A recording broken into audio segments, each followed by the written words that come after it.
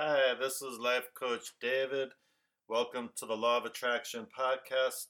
I'm a certified and very experienced Law of Attraction life coach, and you can find out more about me and about coaching at lifecoachdavid.com. And I also always offer a free mini phone coaching session to anyone who's seriously considering coaching. And the last few days, I've been going over some articles. There's a book called My Favorite Law of Attraction Articles, and I will continue reading from that because I find these articles really helpful.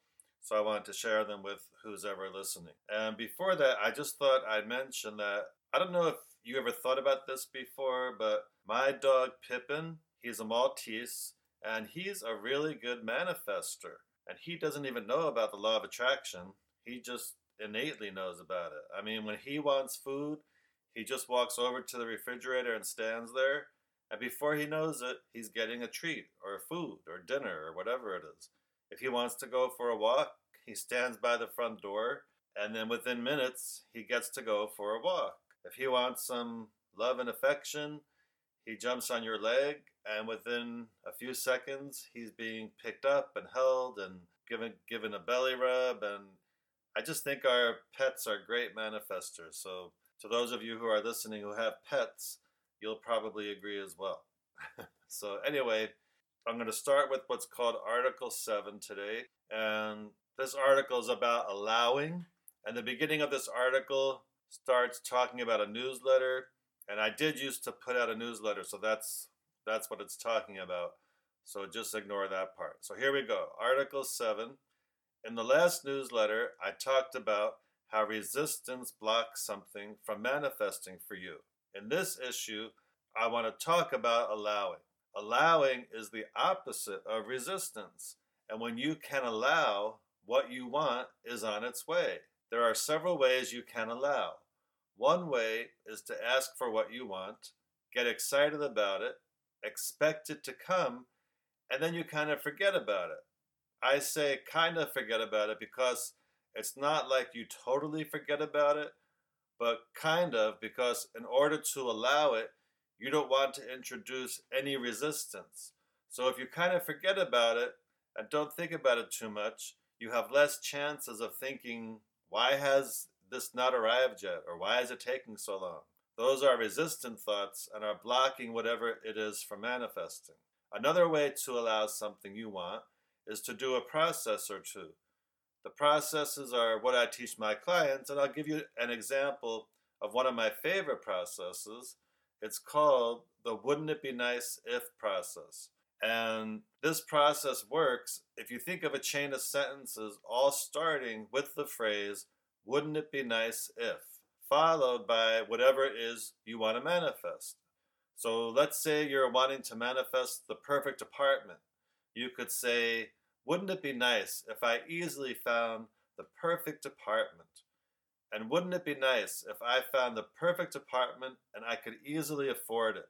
Or wouldn't it be nice if I found a great apartment that had the perfect amount of space I needed? Wouldn't it be nice if I found an apartment that was very quiet? And you would just keep going with more of the positive aspects you want in an apartment or whatever it is you're doing it on.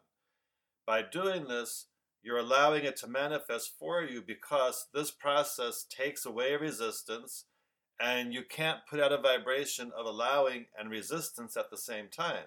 So the more you practice this process and stay focused on these thoughts, your perfect apartment is on its way.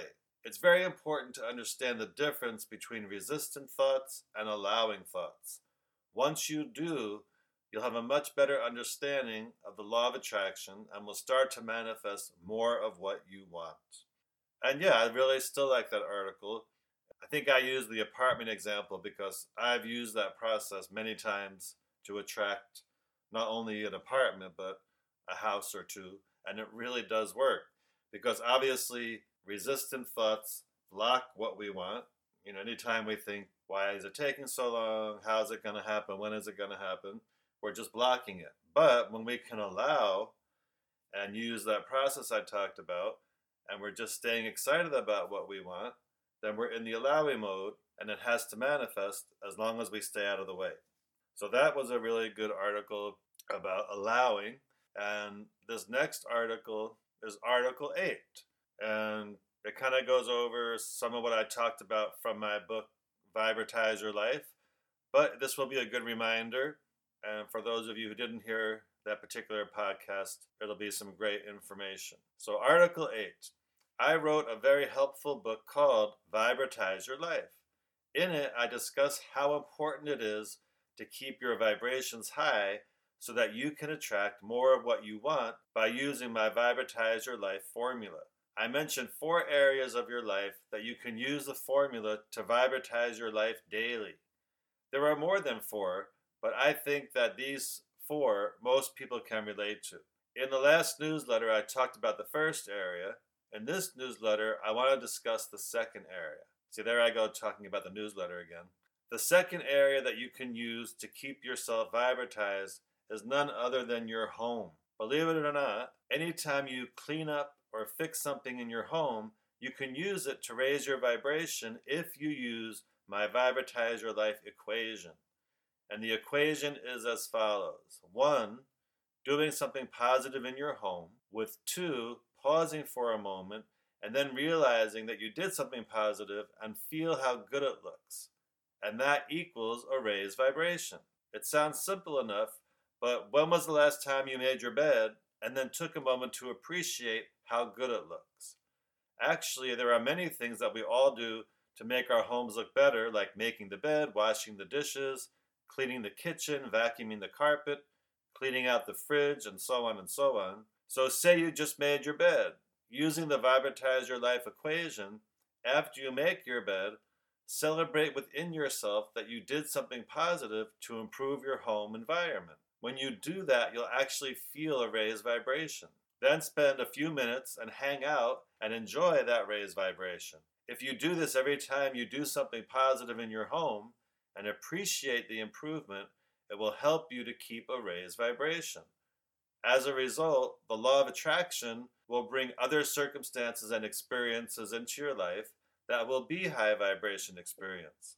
The more you keep yourself at a high vibration, the more you'll attract high vibration circumstances and experiences, and that's amazing when that happens. So if you really give it a try, you'll like the feeling of this raised vibration, and you'll be using experiences that normally you would think of as a chore and turn them into vibration-raising experiences. Doing the dishes never felt so good. So that article still holds true to this day. And as a matter of fact, about a week ago, I gave a lecture about my book. Several weeks ago, I gave a lecture about my book, Vibratize Your Life, where I was talking about what this article is saying, where you can use your everyday experiences in your home to raise your vibration. And then a few weeks later, I ran into someone who was at the lecture, and she said, "Oh, David, making my bed never felt so good. I did what you said, and I make my bed, and then I step back and I look at it for a few minutes, and it does feel really good to do that. Thank you so much." And then she told me she's starting to do it with other household chores.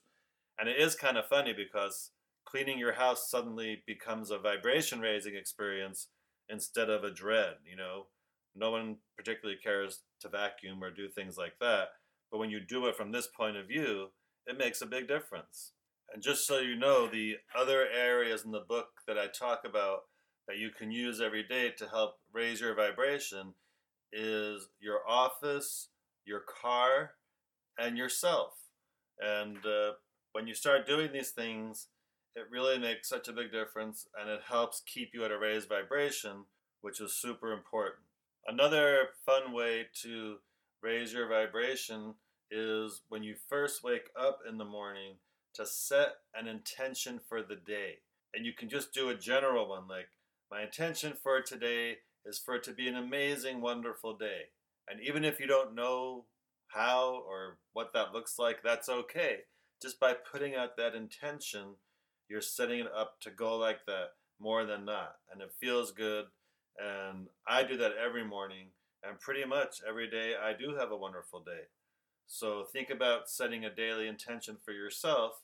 And you can also, if you have a particular experience that day, maybe you have a meeting or important phone call you have to make, you could even set your intention for that. Like you could say something like, my intention for today is to have a wonderful, joyful day, and my meeting is going to go really well. So start thinking of deliberately setting up your day for it to be a good day. Start taking control of that instead of it being such a mystery. So I hope you enjoyed today's podcast and that you use the information to your benefit. And if you're interested in Law of Attraction coaching, you can contact me at lifecoachdavid.com through the contact page there. Or you could even email me, david@lifecoachdavid.com, and take me up on that free mini phone coaching session. So have a high vibration day and enjoy.